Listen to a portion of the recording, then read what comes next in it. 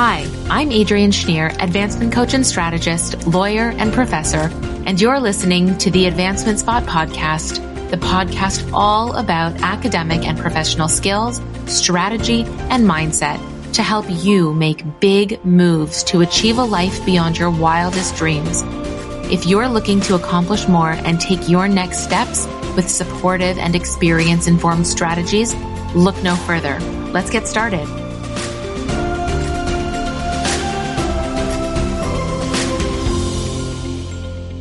Hi, and welcome to the Advancement Spot podcast. I'm your host, Adrienne Schneer, and I am so excited to be here today with Olessia Lapina, HR and recruitment specialist. After working for some of the world's top companies, including Tiffany & Co., Accor, and LVMH, Olessia has decided to hang her own shingle by founding her consulting agency, assisting small and medium-sized businesses with their HR and recruitment needs, as well as providing consultation to individuals seeking career growth and employment. Thanks for being here with us on the podcast today. Thank you so much. And thank you for that introduction. Yes, of course. Well, I'm so pleased to have you here. First, I'd love to learn more about you and what brought you to this place. Absolutely. So I actually did not plan on going into HR recruitment at all. I started doing my BA at York University in Law and Society and had my eyesight set on law school. And during university, just found that, that is not my strength and not something that would make me happy. And at the same time, I loved working with people and really helping them grow, finding them new placements. Like I found a lot of my friends' jobs and it's something that I kind of naturally gravitated towards. So after graduating in my BA, I stayed for my HR certificate. And very quickly got a placement in a recruitment agency where I focused specifically on legal recruitment. So I did that for my internship. And then that was my first job out of university as well.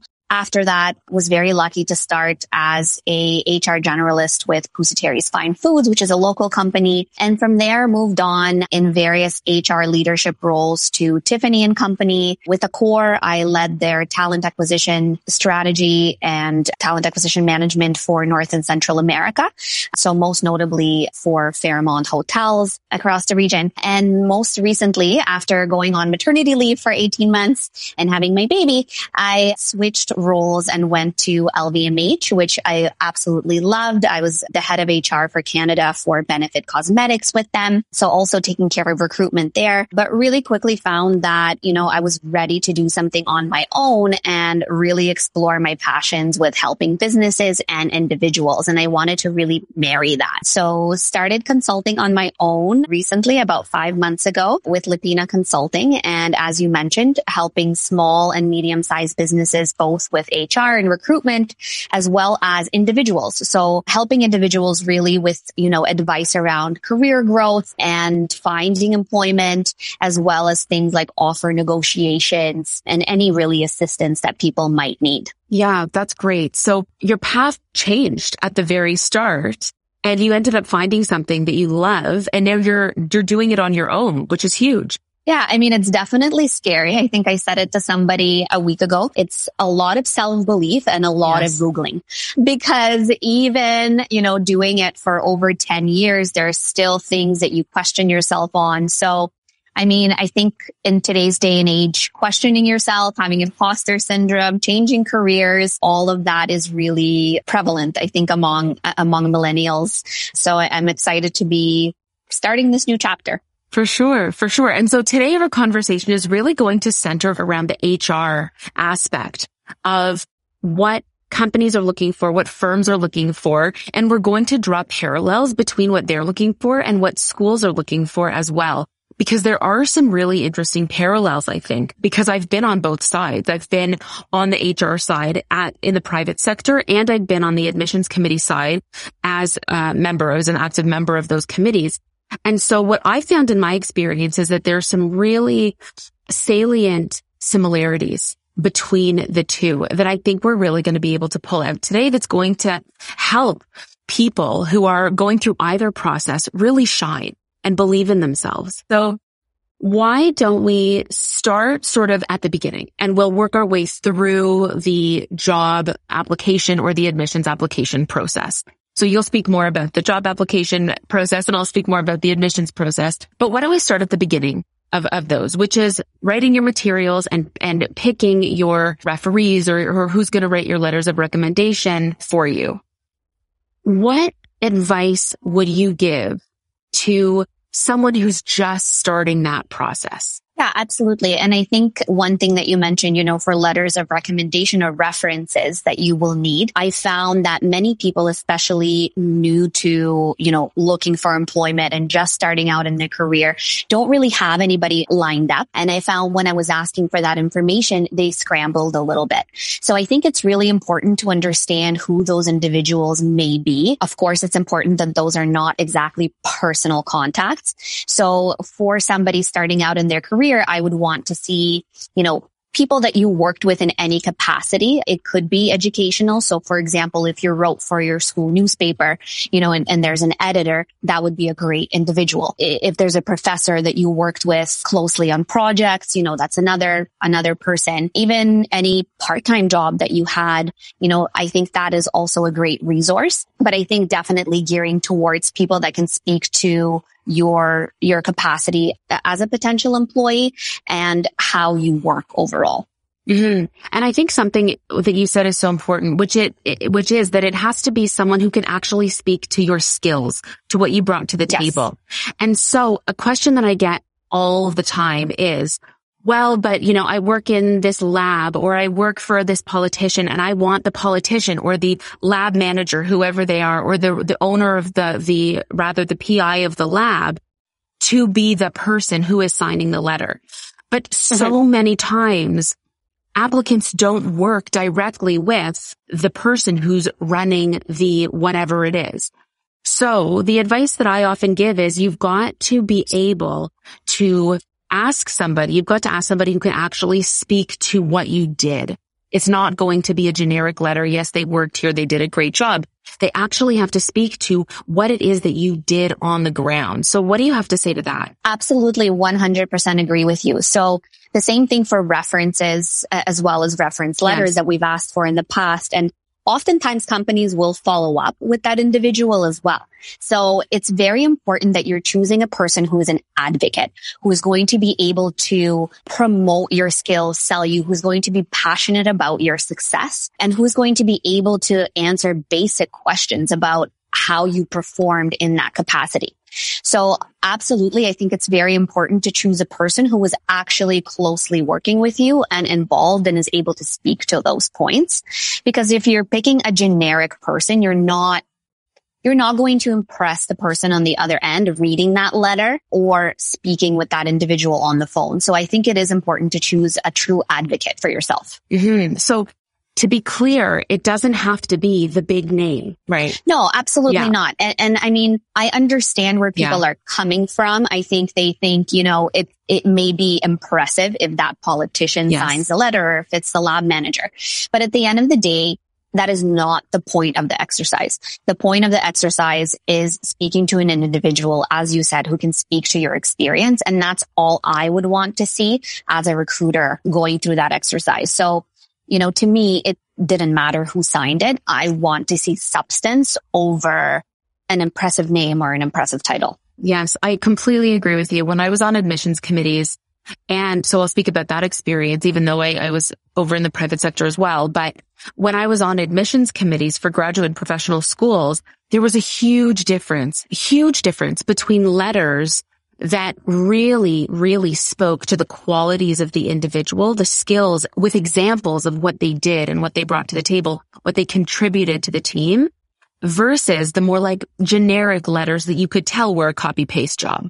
I'm sure have seen that. Yes, exactly. Signed templates. Yeah, absolutely. And I mean, again, from an individual like yourself in that role and myself, when you're reviewing literally hundreds of these, you want to be the one that stands out. So you definitely want an advocate writing that letter for you. So that's a great point. So from your perspective and from your experience, in a reference letter or in a letter of recommendation or something that you're reading from another person who's vouching essentially for the skills of the applicant, what makes someone stand out for you? I think generally, again, staying away from a template, really being honest and authentic, and not just telling me that you dreamed about working for the company since you were 5 years old. And again, it's very easy to see once you read a handful, what is a template with the name of the company being changed and what is an actual an authentic letter. And I think in today's day and age, when you're applying for work specifically, not everybody requires a cover letter or a reference letter. So if you're going that route, make sure it's very authentic and that you're actually using it to say something, to differentiate yourself, whatever that may be, and not just copying and pasting and using it as a template just to have it and just to apply. I think at that point, it's better not to have it. Mm-hmm, mm-hmm. And so for me, what that's meant for my clients and as a member of admissions committees, what that's meant is that there's actually like a cohesive narrative that I'm able to read and understand really where this person is coming from, what has caused them to want what they want.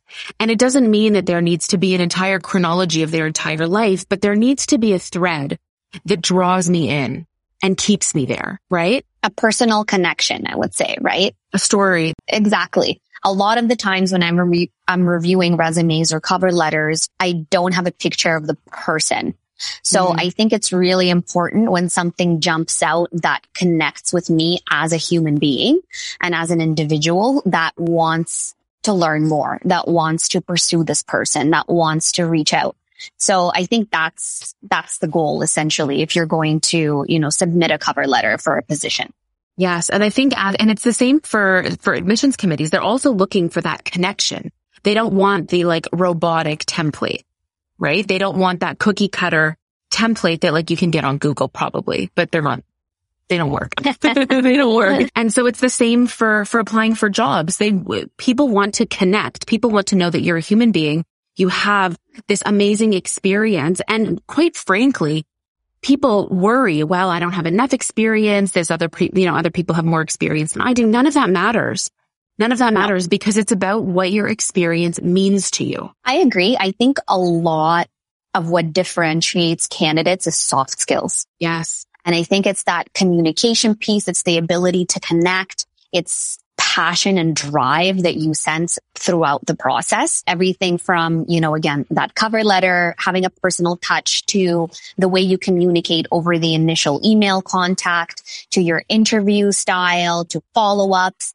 I think that is what differentiates a person. And I've seen time and time again, people being hired with less experience, maybe companies that are not that impressive, maybe people that have a lot to learn because at the end of the day, the people that are hiring you, the hiring managers, the recruiters, we are all human beings that spend a minimum of 8 to 9 hours a day at work.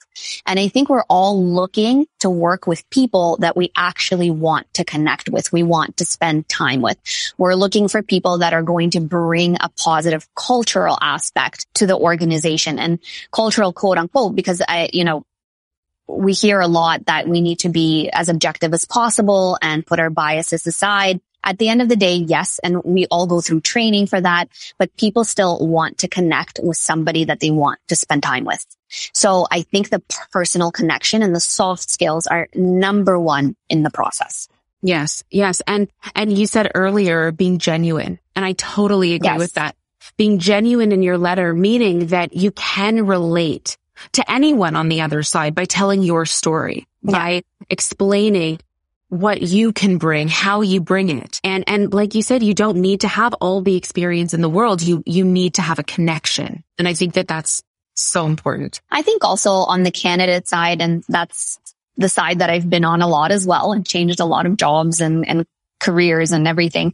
And I think it's important for yourself as well to know that if you don't get the job, at least you put yourself out there. At least you were authentic. At least you were yourself. And I think staying yourself throughout the process, and we'll talk about that later, is difficult. But when you're staying true to that part of you and you're going through the process in this way, I think it also allows you to grow and really strengthen those skills. Mm-hmm, mm-hmm. So why don't we talk about that now, actually, staying yourself through the process. So what would be some of your advice for how to stay yourself and not try to fit into this mold that you perceive you need to fit into? So I can give you a great example of how people fit into a mold. So I would say, one of the most important questions, and one question that you're going to get asked in the interview process, no matter where you're applying, is what is an area of opportunity for you? So what should you improve on? What is a weakness? In other words, the number one, 9 out of 10 people that will tell me is they're too detail oriented, or they take on too much work. So this is definitely an answer that they've heard before and is Googled. It is not authentic. It is not genuine, and it doesn't leave a lasting or good impression, right? Right away, it tells me that you are not committed to the process, and the person that came to the interview today, it was a show. Once you hear that question from every single candidate in a day of 20 interviews, and believe you me, this has happened every single time I've tried to recruit for any job, it becomes very, very evident when somebody is being themselves and is being authentic. So I would say, stay away from what you think the employer may want to hear within reason. There's definitely another spectrum of sharing too much information or being too open, and you always want to stay professional. But I think definitely, if somebody's asking you for your strengths or your weaknesses, be honest, because that is something that is going to come out once you get the job. So you want to be upfront and honest as well, not to surprise anybody in a negative way, and to really be open about the resources that the company and the leader is going to need to make sure that you're set up for success. So for me, being detail oriented is a weakness of mine. I am not detail oriented, and I'm very upfront and honest about that. And, what resources I might need to make sure that that doesn't prevent me from being successful in this role. I also always provide an example of how I've dealt with it and how I've been aware of the fact that that is a weakness of mine. So when people are being honest about what is a weakness or what is a strength and coming as themselves to the interview process, it tells me a lot more than just what their weakness is. It tells me that they're self-aware. It tells me that, they're a team player, that they're honest, they have integrity. So I think it's always just important to stay away, as you said, from Google when it comes to how to answer interview questions, and really, not be afraid to share that piece of yourself, because at the end of the day, you are the one that's going to be coming to work afterwards for, every day for years. And that person's going to come out anyways. So I think it's just really important to be upfront, be yourself, and present that in the best possible way. Yeah, I totally agree with you. And I think something that you said is so on point, which is that if you're genuine, you will stand out, because so many people put on that show. Right. And that's true in every single admissions cycle that I've been a part of, in every single job search that I've been a part of on the recruitment side, that it's so obvious who's being genuine and who's not. It's so obvious. And the thing is if you're genuine, you don't have to try to be genuine, right? It comes naturally once you're comfortable with yourself and your story. Absolutely. And I think it's very hard to get there. Obviously, imposter syndrome and shyness and anxiety, these are all things that come to play. But I think it's really important to remember that, again, at the end of the day, you are you, and you are going to be showing up afterwards. So essentially that interview process, you are not serving yourself if you are pretending to be somebody else. Yeah. And the thing is, something that I often talk with my clients about, and a question that I often get is, but what happens if they don't like something about me? What happens if they don't like my story, if they don't like my experience? And I have an answer that I give to this, which I'll share after, but what would you say? I would say that it's probably not the place for you. Yeah, I would say the same thing. So one thing that I always told people in an interview with me is, don't be nervous, because you are interviewing me as much as I am interviewing you. And I think candidates need to remember that, whether it's applying to a school or applying to work, we are so set up to be in a mindset of this rat race of must get a job, must get a placement, that we really forget about the piece of, will I be happy here? Will this place serve me? Is this what's going to set me up for success? Is this where I'm going to grow? And I think it's really important to focus on those things as well. And if somebody doesn't like what you're saying, I mean, there is an element of being, again, self-aware and assessing the situation and understanding if it's really you. Did you mess up in a way? Did you say something inappropriate? I mean, there are situations that, call for that. But at the end of the day, if they don't like you, is that a place where you want to spend the next 2, 3, 5 years coming in every day and not feeling like you can be yourself? Personally, that's not something I would be able to do and be happy. And I think, we don't talk enough in this process about being happy. I think you're right. Yeah. So I think it's really important to remember that. I think you're absolutely right. And I just remember one of the many experiences that I had applying to firms was that I was very much in my mind interviewing them as much as they were interviewing me. And I remember thinking do they think they're representing themselves well here? It was shocking to me that in these processes that, they're bringing me in for an interview, they're trying to sell the firm to me. They're not doing that great a job. I'm going to do another podcast episode on, bad interviews and bad interviewers. I think it should be a really, really fun episode to do. But I remember going home afterwards thinking to myself, I never will work here. I will not. And I got offered all these jobs at all these firms and I turned them all down because I thought to myself, this is not a place for me. This is not a place for me. So I think you're absolutely right that we have to be able to talk about our growth where we'll be able to thrive. Because at the end of the day, you're spending your time, your really precious time working with and for these other people at these companies. And you want to make sure that you're in a position to thrive. Absolutely. And I think if you're not happy coming to work, you will not be successful. Right. You will not have drive. You will not have motivation. So at the end of the day, it makes zero sense to just get a job to get a job. Yeah. And this is coming from a person who has cried every day of a certain position that I have been in because I was miserable and I was not successful. I wasn't good at my job. And I really thought, maybe this isn't for me until I found a new role. And I thought, wow, I can really make an impact and I'm really good at this. And it was a completely different experience. So absolutely, like you said, it's better to say no to the money or to the role or to the offer and keep looking and struggle for a little bit and then be happy and successful in the end.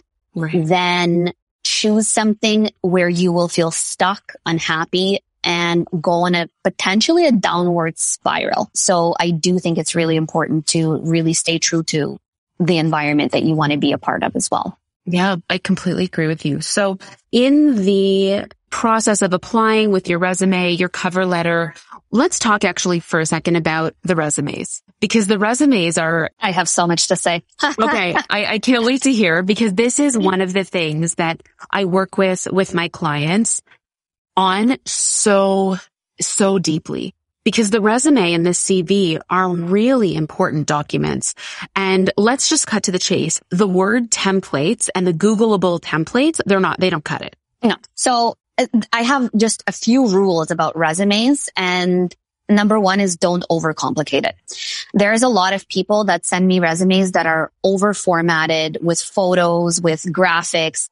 Even if you're a graphic designer and you're sending me a resume like that, do not. That's what a portfolio is for. Exactly. A resume should be very easy to read, have a very easy flow, and not be over formatted. It should always be submitted in PDF and not Word. I cannot tell you how many candidates have lost out on a position because my system couldn't open their resume properly because it wasn't in PDF. If you're submitting it in Word or something else, there's different formats as well that just look like a virus, and I am not going to risk a virus to open your resume. So PDF, make it very easy to read, easy flow. I want to see numbers. So if you have made an impact, there should be an achievement section of your resume. Even if it's school, there should be numbers attached to that. So if there's a possibility of having any percentages or any actually, objective way to evaluate your achievements or success, those should be on your resume. So let me just give an example of that for anyone who's listening. So an example of that might be, distinction or award awarded to top 1% of students. something like that. Or if you received a scholarship, assigning a number to that. So $2,000 a year, $5,000 per semester, or $500, whatever the case may be. You want to assign some sort of quantifiable figure to the experience in order to be able to just help the reader just get a sense of what it is that you did. Another example might be if you were working in a research lab, or if you were interviewing participants on a research project or something, interviewed or conducted interviews or recruited, 1,000 participants or 500 participants, something that really grounds your experience so that it's an objective number. And then from there, we can ask questions. Something that I always say about a resume is that every single thing that you write, every single point, and I have a very specific way that I do this with my clients, is a speaking point. Absolutely. And I see a lot of very generic resumes of people copying and pasting from job descriptions.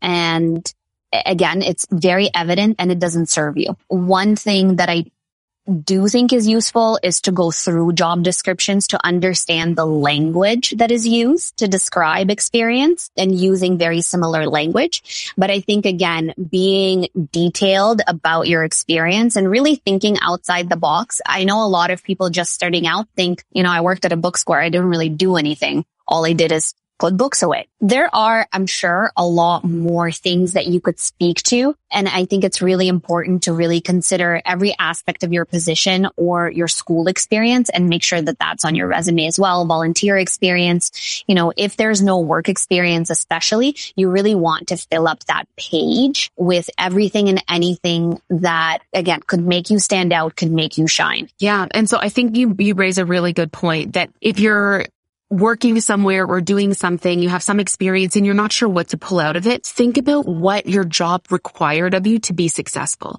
So if you are working at that bookstore, let's say, then you worked as part of a team. It wasn't just shelving books, it was inventory. You're working with actual product. You're working like I said, as part of a team with quite likely a hierarchy where you're answering to somebody else and perhaps others are answering to you. There's a huge element of teamwork. Maybe you led a team. Maybe you led one meeting per month, or maybe you started a book club for the other people who you were working with. Maybe you met your sales goals. Maybe, there's so many things that we can really delve into in order to pull out what those really important characteristics of your day-to-day were. Yeah, absolutely. And all of those should be on there. One thing, again, just about the formatting and resumes overall, I've seen a bigger trend of people adding their photos. So that's definitely something I would stay away from. I've seen it especially in the younger generations. I think, again, overall, just keeping your resume, easy to read. If you have work experience, that should be really at the top of your resume, with education probably somewhere towards the bottom. If you're just out of school, you probably want to highlight your education experience. So that would probably be more towards the top. So depending on where you are. And again, all experience matters, and you really don't know what the individual on the other end is looking for. So, I'll give you an example. I was hiring for an e-commerce manager for LVMH, and we did not have anybody with cosmetics experience, which is what we were looking for. And then had a candidate who, like 7 years or 8 years ago, was a part-time makeup artist at Shoppers Drug Mart. This is what made her stand apart from everybody else that applied. So I think, like you said, really think about all the elements that made you successful in your role. Make sure that that's included. And especially when you're starting out, I would personally include all your experience. For sure. And this is something that I talk about with my clients all the time. They'll say, oh, but I just worked at, this office or in this as a waitress or as a waiter or as an airline attendant. And they say, but that's not relevant to medical school or to law school. And I say, no, but it is. It's customer service. It is. It's customer service. You're serving people. That's all that you're doing. You're serving people. It also tells me you can probably come up with an answer very quickly. Yes. You probably know how to multitask. You know how to deal with difficult people in difficult situations. So that experience would tell me a lot about what you've probably done that, again, would make you stand apart from all the others. Yes. And I want to go back to one thing that you said, which is where to place education versus work experience on the resume. Because this actually comes up all the time too. I totally agree with you that right out of school, you want your education right up top.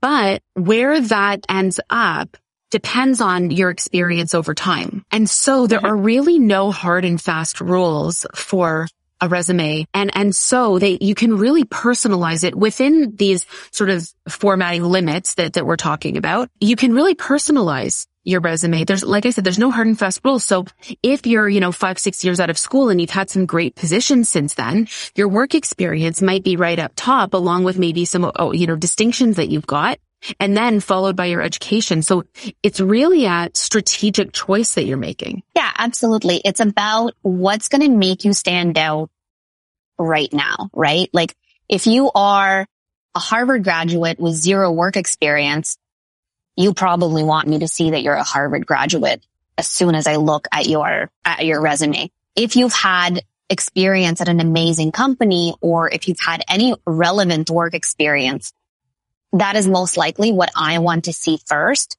before I start caring what school you went to. Because at the end of the day, no matter your education, it's the work experience that does set you apart as well, I would say. At a certain point, no matter sure, what yes. at a certain point. So, I think it really depends on what do you want to see. And I think really put yourself in the shoes of the person who's reading this resume. What are they going to see? What stands out? What language are you using? How are you formatting it? What is being, bolded? What is being italicized? I think all of these things are really going to help. It's not just to make your resume look pretty. It's really to subliminally influence the person that is reading your resume to see the things that you really need them to see. Absolutely. And so let's talk also about networking. Let's talk about the importance of networking and how that can lead to your advancement. Networking is the number one tool for advancement and getting jobs for me. So I think, it's very important to understand where you may potentially want to work and start connecting with people there ASAP. Do not wait for time of applications to go in. You want to do that as soon as possible. My advice would be do not focus on the HR or recruiter people at that company. Focus on who may be the potential hiring manager or person that you work with. Reach out to them and tell them about yourself. Most likely, if you ask them for a coffee, they will not go have a coffee with you because people are busy and they will not invest that time. So A, don't take it personally, and B, I think don't ask in the beginning because they don't know you. So I think it's really important to reach out, tell them about yourself, tell them why you're reaching out, and then probably put in your calendar, every couple of months to reach out to them with an update about how you're doing and what you're doing. If Christmas is around the corner, wish them a Merry Christmas. And I think as you continue to do that, that person will get to know you. And then when that position pops up in that company and you tell them, hi, as you've known, I've been updating you about, my journey over the last year or over the last 6 months. I hope you're doing well. I saw that there's a position. Would you, be interested in connecting with me about it? That hiring manager will then say, hey, been in touch with this person for 6 months, to the recruiter. Mind reaching out? Great candidate. The recruiters right away influence to contact that person because that is now a hiring manager referral. So it's looked at completely differently than if you were to reach out to the recruiter themselves or reach out of the blue. It's also around times of when the job becomes available, that is when the influx of candidates and, people reaching out, that's when that's going to happen. So I really think, again, to stand out, you got to start that process right away. And I think it's incredibly important to utilize LinkedIn to do that. But you can also research people in the company and email them. I don't think that that's, a crazy thing to do, but it's absolutely the number one thing that will set you apart. Great. I think that that's great advice, especially in this sort of transitionary period where we're still online. Some things are, back live in person, but I think that that's great advice either way, regardless of if you're virtual or in person, because you can reach out by email or LinkedIn, or you can attend. Perhaps there's some public event that you can attend and reach out and say, hey, I was at this event. It was great. It was nice to see you.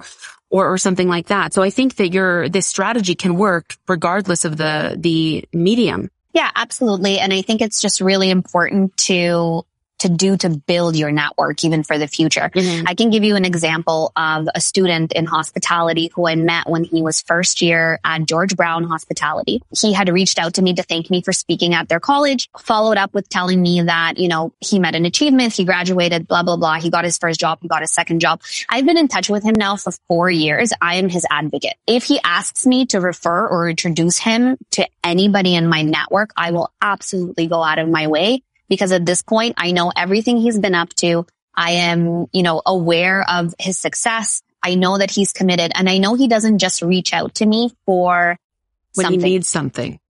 Exactly. Yes. So he reaches out because he's genuinely invested in building his network. So again, being genuine, being authentic, you know, and actually putting the time in is what's going to set you apart. Yeah. So it does make a very, very big difference. And it's all about relationships. We call it network, 100%. but it's relationships. Yep. It also what makes, I think, working enjoyable. Yes. Is building relationships and having personal relationships with people. And a lot of people that, you know, I've networked with, for lack of a better word, I've become friends with. Yes. And so I think it's something that you should learn to enjoy and participate in. And it's going to make a very big difference both in your personal life and your professional life. Yes, I totally agree with you. So I think that we should close out this amazing conversation by talking about understanding what to do if opportunities don't work out and how to deal with rejection. Because rejection for me is just another open door. I have a very close relationship with rejection. You know, I've applied for so many jobs in my life and been rejected so many times. And again, when I think about when I just started, there was an NGO that I applied to. It paid, I think, $25,000 a year. And I didn't get the job and I really wanted it. And I cried so hard. And 8 or 9 years later, you know, there is no way that I would ever consider that job now. So A, everything that happens for a reason, as cheesy as that sounds. But B, rejection is part of the journey. Rejection is necessary. It is impossible statistically to get every single job. It is not possible. It doesn't teach you anything. I think rejection keeps you humble, really allows you the opportunity to reassess how you're approaching the process. It also teaches you what you want and what you don't want. So I think it's always important to take a moment and reflect after every rejection, but don't take it personally. Once you've assessed what could have gone better or differently, I think it's, you know, important to move on and understand that every other person who's currently going through this process, the person that interviewed you, the person that owns the company, every single human being on earth has been through the same and probably worse. And I think rejection is just, you know, it is part of the journey. It is part of the success. And I don't think success is possible without it. I completely agree with you. And on that note, I do have one more question. And this is how I want to round out the conversation, which is, what do you think about the importance of mindset through this process? I mean, I think it's an incredibly difficult process, to be honest. I think it's very personal. I think it's frustrating. I think it's difficult. So if you surround yourself with people that support you, if you believe in yourself, if your mindset starts off with expecting that this is going to be the journey, you will not be hired as a director, you know, your first day out of university. You will not become partner within a year. If you come out of the gate prepared and understand that this is going to be the journey and rejection is going to be part of it, and understand that you are committed and understand your values, then I think you'll be fine. But I think it's a learning journey. And I think mindset is incredibly important for anything you do in life, but especially this, because it is a difficult part of somebody's beginnings when they're just starting out, especially. Mm-hmm. Well, thank you so much for that. I really appreciate your insights, and you're welcome back here anytime. So I think that we have so much more to talk about. I never feel like one episode is enough, but I really appreciate you being here today. Do you have any final thoughts you wanted to share? It's that mindset piece and just not letting yourself get down if you are being rejected, and just keep going and be yourself. And at the end of the day, no matter what happens, if you do that, at least you're walking away knowing that you did your best. And I think that's the best feeling, is knowing that you stay true to yourself and you stay true to your integrity. And so when you're young and you worry so much, it's very difficult. So I would say don't worry too much. It's all going to work out. Thank you so much. Thank you for being here with us today. Thank you. Thanks, Adrian. Thank you for being here with us on the podcast today, and we'll see you next time.